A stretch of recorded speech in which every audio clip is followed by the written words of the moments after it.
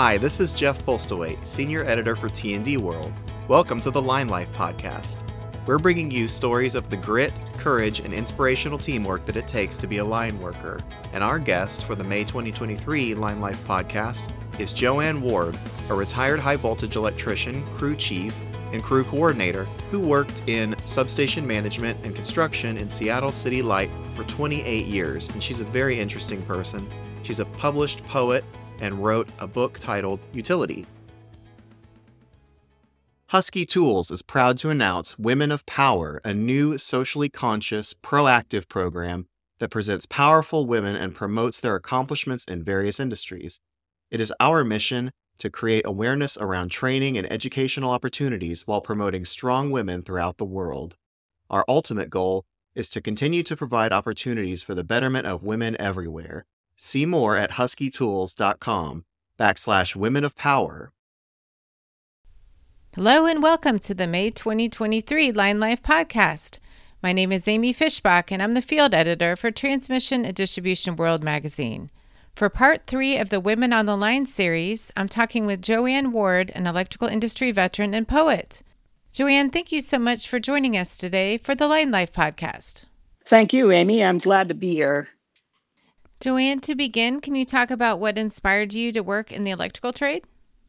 Sure. It was kind of a circuitous route. I had no obvious connections to the electrical trade, no dad who worked with tools or worked on cars. My college background was in theater and performing arts, and I did teach as an instructor in the School of Speech and Theater at the University of Illinois for a couple of years, but found I didn't enjoy it and didn't want to pursue an academic career. So in 1966, I came to the University of Washington in Seattle to study creative writing, but I also was introduced to the prominent political issues and movements of that time: women's liberation, racial discrimination, lesbian and gay struggles, equal and civil rights issues of all kinds. And I also became interested in non-traditional work for women, which jobs were then becoming more open to women and people of color via newly developed affirmative action programs as avenues to higher salaries and a higher standard of living. I knew women who found jobs driving truck or driving buses or were working for the railroad to become locomotive engineers. I interviewed with the phone company for an installer's position just before I learned that Seattle City Light was actively hiring electrical helpers. I also liked the idea of working with my hands and working out of doors in a more physically active job. I had been an athletic kid and always enjoyed outdoor sports and activities. So was my decision altruistic? Not exactly. But those jobs opening up were really a question of equal opportunity for women. And you were hired as an electrical helper in the second wave of an affirmative action program at Seattle City Light. Can you talk about what it was like to work in the industry at that time? Sure. It was hard work physically, handling heavy tools and equipment, moving and lifting heavy objects, running the hand line to journeymen up and down utility poles. It was hard work mentally, dealing with new equipment, new machines, new procedures, new vehicles. Hard work emotionally, meeting new people and facing people who disapproved of you being there from the get-go. People who didn't want to and wouldn't be willing to train you. So coming up against the overt, in-your-face dislike and the withdrawal, withholding, passive-aggressive dislike. So, Joanne, how did you deal with these challenges? To overcome challenges, I think you need to make it clear you are serious about learning the job and doing it well, that you're ready and willing to carry your own weight. I like a comment from a cable splicer I came upon. He said, everybody's life on the crew depends on the person they're working with. If they know you're going to be around, they tend to make sure you learn. You need to show respect for your coworkers, be as friendly as you can, be ready to help, ready to be useful, ready to do the dirty work, which will be asked of you, believe me. If you run into problems with a coworker, I always thought it was best to try it first, if you can, to work it out with that person privately. But for more prolonged problems, it was good to look for help from women in the locker room who you trusted, or employee support groups. There was a group at City Light called Circle, and that stood for Committee for Equal Rights at City Light. And that group provided help to a lot of helpers and apprentices and employees in the trade. And you also can consider your union and your union shop steward representatives. There are avenues of support. It's important that new employees who run into problems look for help. Joanne, you are also a poet and wrote a chapbook called Utility. Can you read the poem 1978, Affirmative Action? Well, I'd be glad to. 1978, Affirmative Action in the Electrical Trade. Scene. I stand in a concrete alley that smells of piss and garbage falling out of a dumpster. Boxes of buildings fill with office workers in the chilly morning, and I envy their breakfast rolls and hot coffees. The orange bucket truck sits tight on its extended outriggers, its arms unfolded and turned by hydraulics the journeyman controls from above, till the bucket sits next to the pole and de-energized wires, where he can work with hand tools or a chainsaw or a come-along. New to this job and unsure of my strength, I grasp a half-inch rope with gloved hands, waiting for a tug, a yell, a signal from above that a load tied to the other end of this hand line on a pulley will get pushed over the edge of the bucket for me to stop its fall before it hits the ground. Backstory. The lineman and I have to work together today. He only knows I'm new and a woman. I only know he's big with black hair and beard, and he's been told to tell me what to do. We're to dismantle the utility pole top down, unloaded of wire, insulators, cross arms, and hardware. He doesn't believe I can be of any help. I know I'm not wanted. The morning pitches us at each other. Action. I stand still, the line in both hands, almost leaning against it for comfort, while I watch seagulls poke around in the garbage. Suddenly, the line comes taut, comes to life, whipping upward through my palms, barely leaving me enough time to see the crossarm dropping on me. I squeeze the rope, pull with all my weight, stop the arm about 10 feet in the air. As I look up, the lineman stands behind the edge of the bucket, smirking. Close up. I feel shaky, my legs unhinged, like a puppet's with loose strings. As I untie the crossarm from the hand line, I'm struck by the blow of his silence. What he didn't do. The 10-foot-long 4x4 battering ram upended out of the bucket with no word, no battle cry announcing the war. The first round of many I would win, some not, to prove I was good enough to do a man's job. Still scared, I clench my fists, go on with the job as if nothing happened. as if my heart weren't pounding my chest like a drum roll announcing my spot on center stage.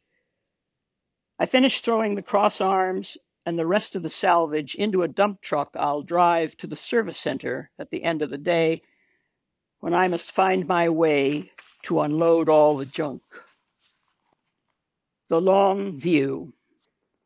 The dirt of days in and days out will collect under my nails and in the lines of my hands, will cover my bruises, scars, other near misses.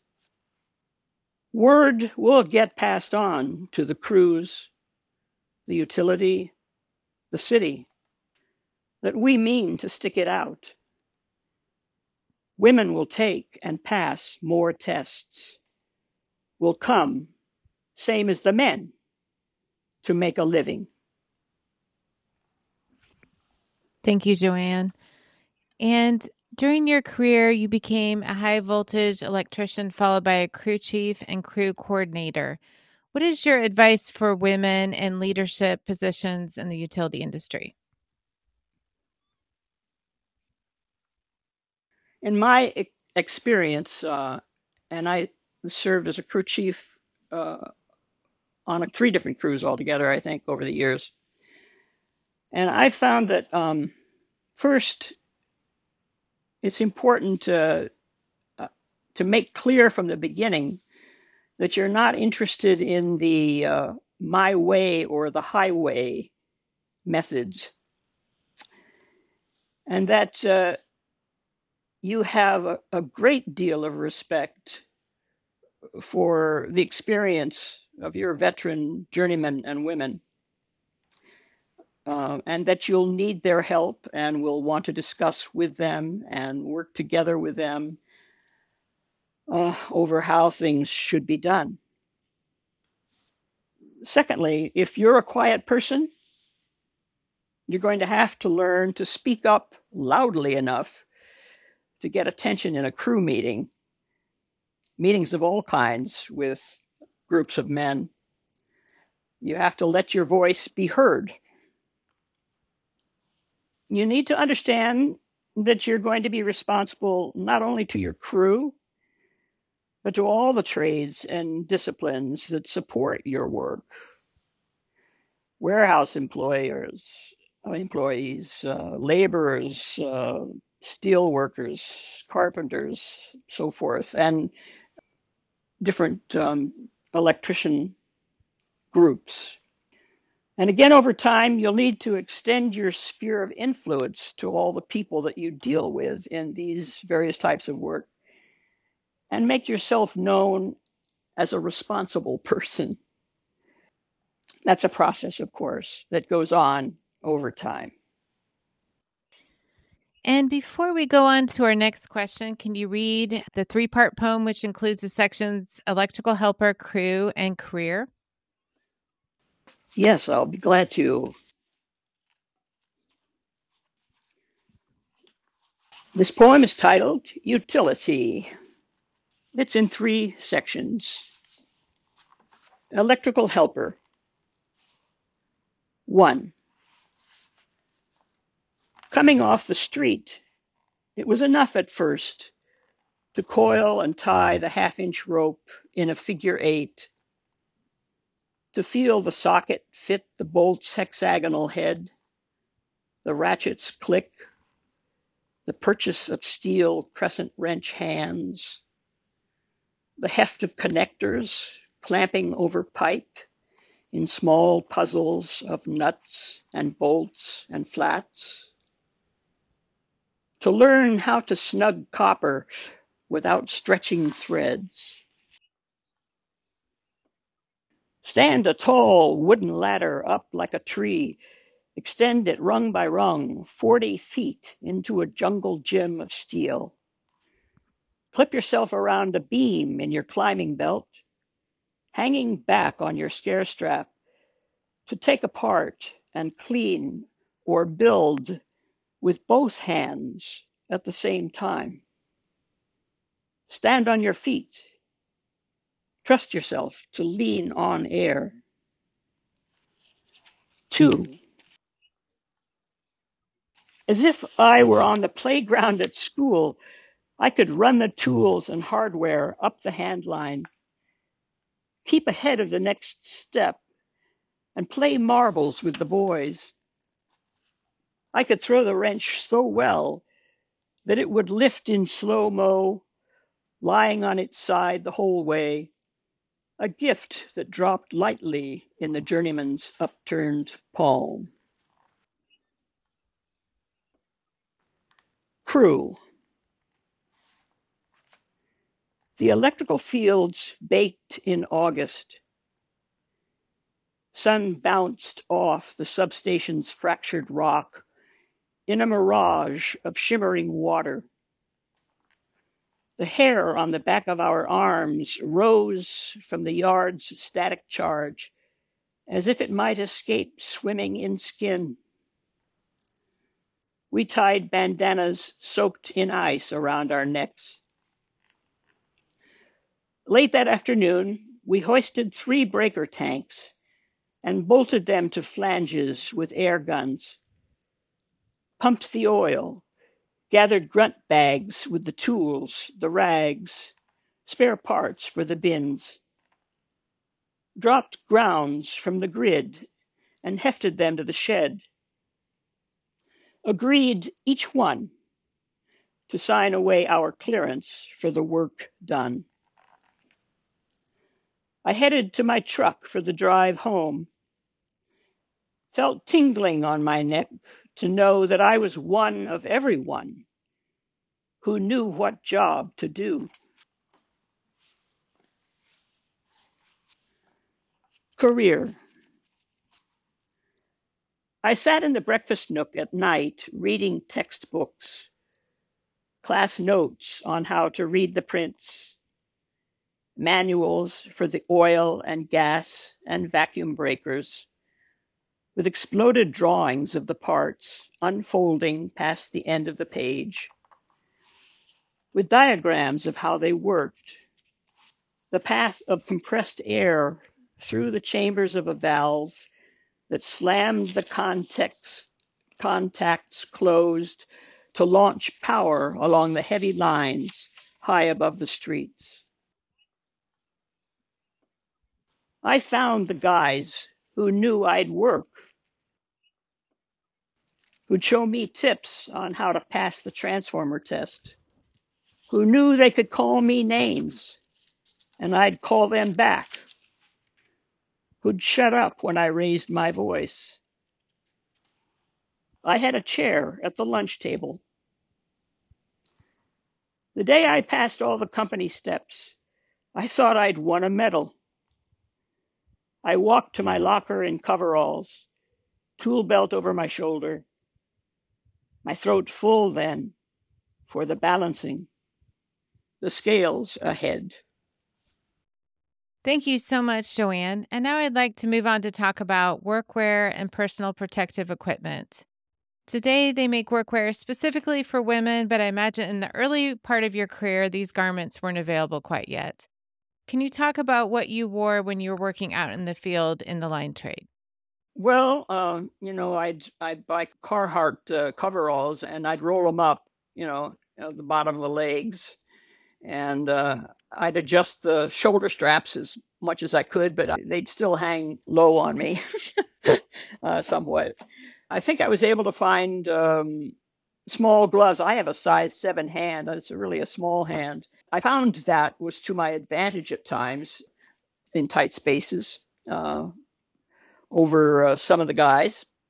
But, we needed heavy leather gloves. The first day I came on the job, I had a lovely pigskin pair of gloves that just were completely burned through by the end of the first day I was on the job. My goodness.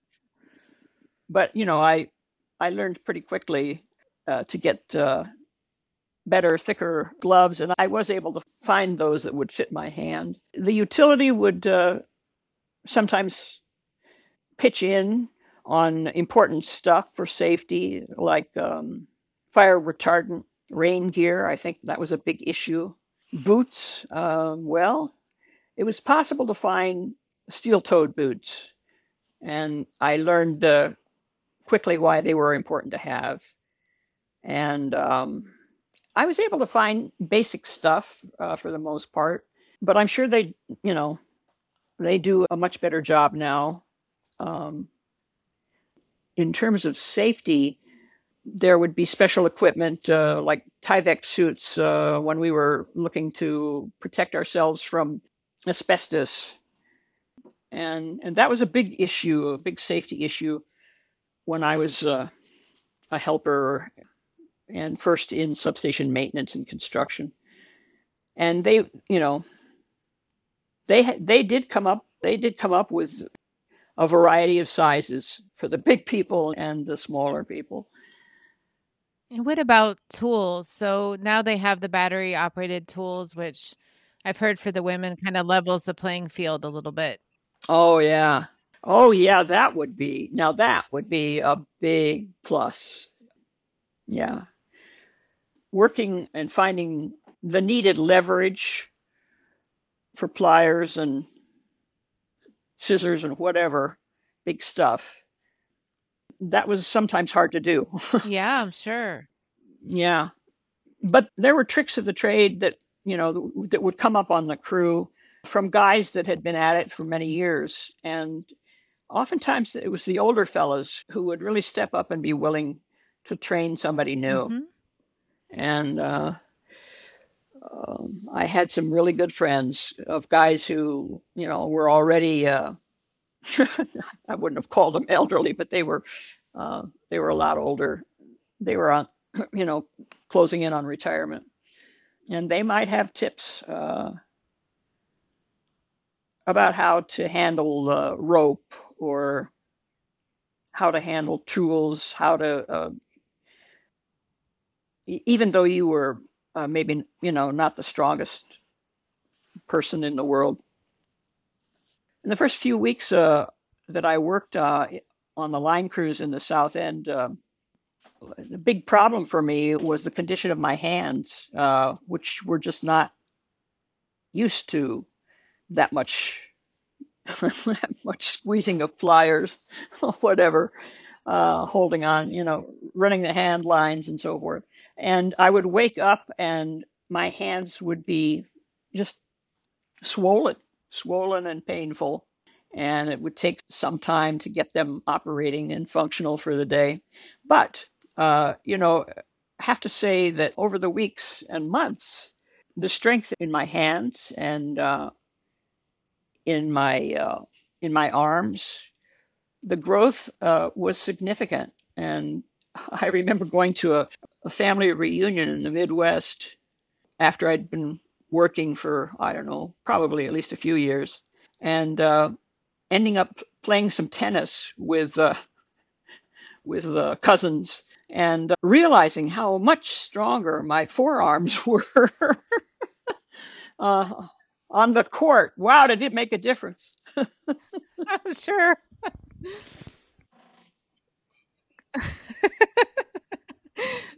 Joanne, now I'd like to move on to talk about women in the line trade. What do you think are some challenges and opportunities for female line workers in today's utility industry? The challenges of the disapproval and anger of many men in the trade who look at women as intruders, out to steal their jobs, and who are convinced as well that women cannot physically do the job, still exist. Except perhaps that the presence of women in the field may be less shocking, and the resistance may be somewhat less virulent, perhaps less widespread at this time. I think that the opportunities for female line workers in today's utility industry are just as important and even greater today than 40 years ago in their offer of skilled work and stable careers, highly compensated with equal pay for women and men in an industry critical to carrying out climate-friendly projects at a time when the current workforce is aging out and job openings are and will become extremely plentiful. These jobs will afford a high standard of living, good healthcare coverage, and excellent retirement plans, even some defined benefit retirement plans, maybe. Women should be educated about them and urged to come get them.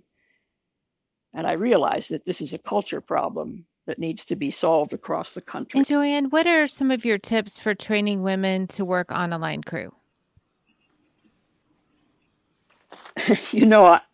I never trained for a line crew position apart from being hired off the street as a line crew helper. But I like Seattle City Light's approach of hiring line pre-apprentices, I think they're called, and giving them 6 months, I think it is, of targeted physical flexibility and strength training pertaining to climbing utility poles in hooks and handling heavy tools and equipment while balancing on a pole. No easy task. Including introduction to the operation of special tools and hydraulic equipment and aerobic training, I think, as well. I understand, too, that the job applicants' physical capabilities are measured before and after the 6 months to be sure they can qualify for the apprenticeship positions. And that seems like a fair way to make sure a job hire will be strong enough physically to get through the program. And Joanne, what do you think it'll take to recruit more women for jobs in the line trade? That's a big question. Number one, how about affordable, decent, and dependable childcare as needed? Number two, I think a change in the culture of this country that traditionally has disregarded women as capable of or has seen them as uninterested in non-traditional trade work. I also think a culture change at the high school level that will find an effective way to advertise shop classes as being important for and welcoming to young women.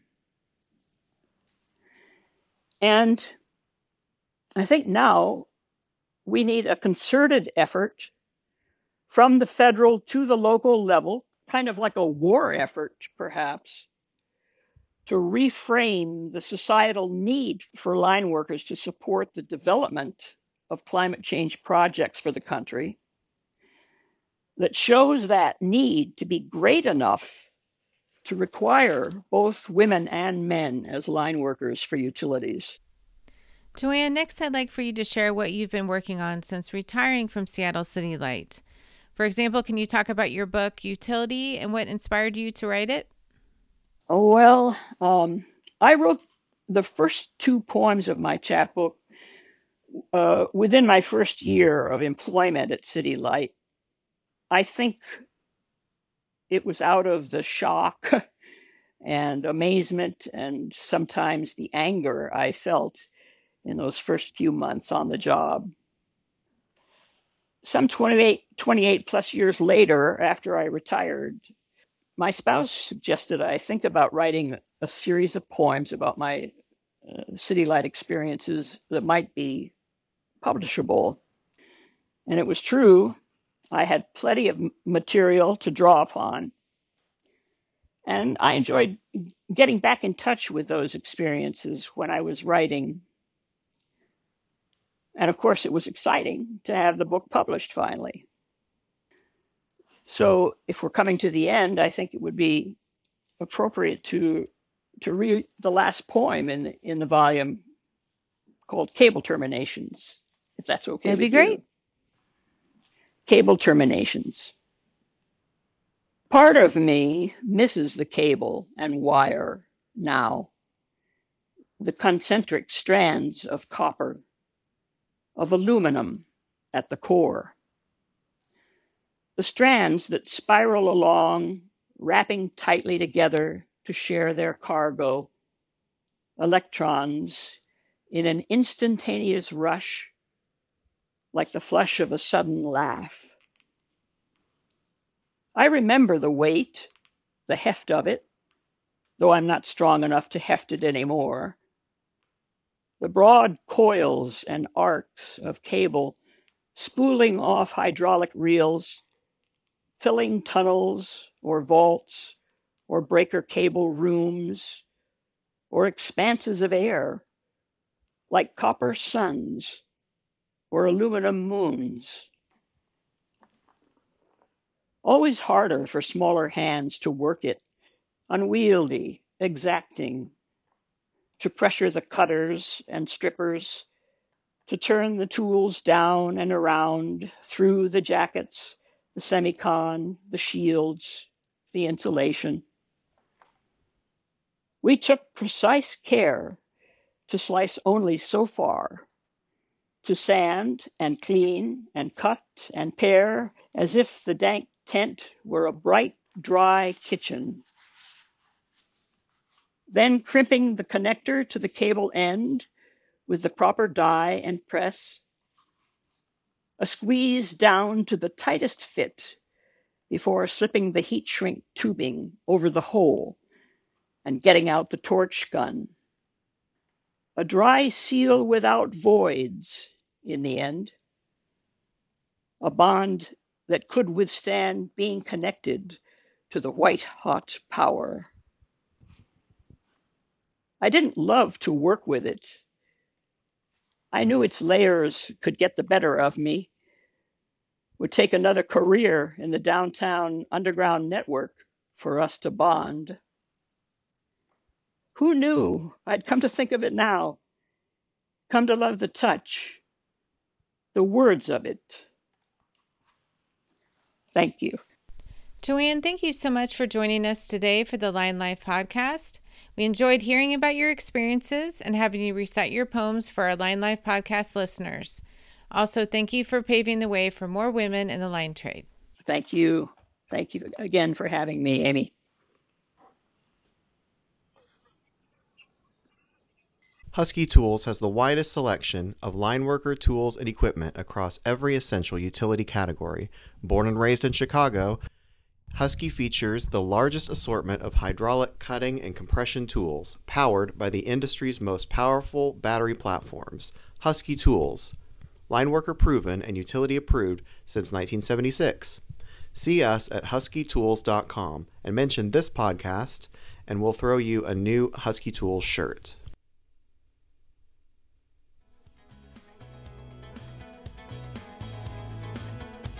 This episode of the Line Life podcast was written, recorded, and edited by Amy Fishbach. It was produced by Jeff Postlethwaite. That's me. To listen to past episodes, please visit tdworld.com/podcasts or find us on Spotify by searching for Line Life. You can also drop us a message at linelifepodcast, all one word, @gmail.com with your comments on this episode. We'd love to hear from you. And please follow this show on Apple Podcast or Spotify to be updated on when new episodes are released. Just head to the show description and see where you can find us on social media. Thank you for listening to the Line Life podcast.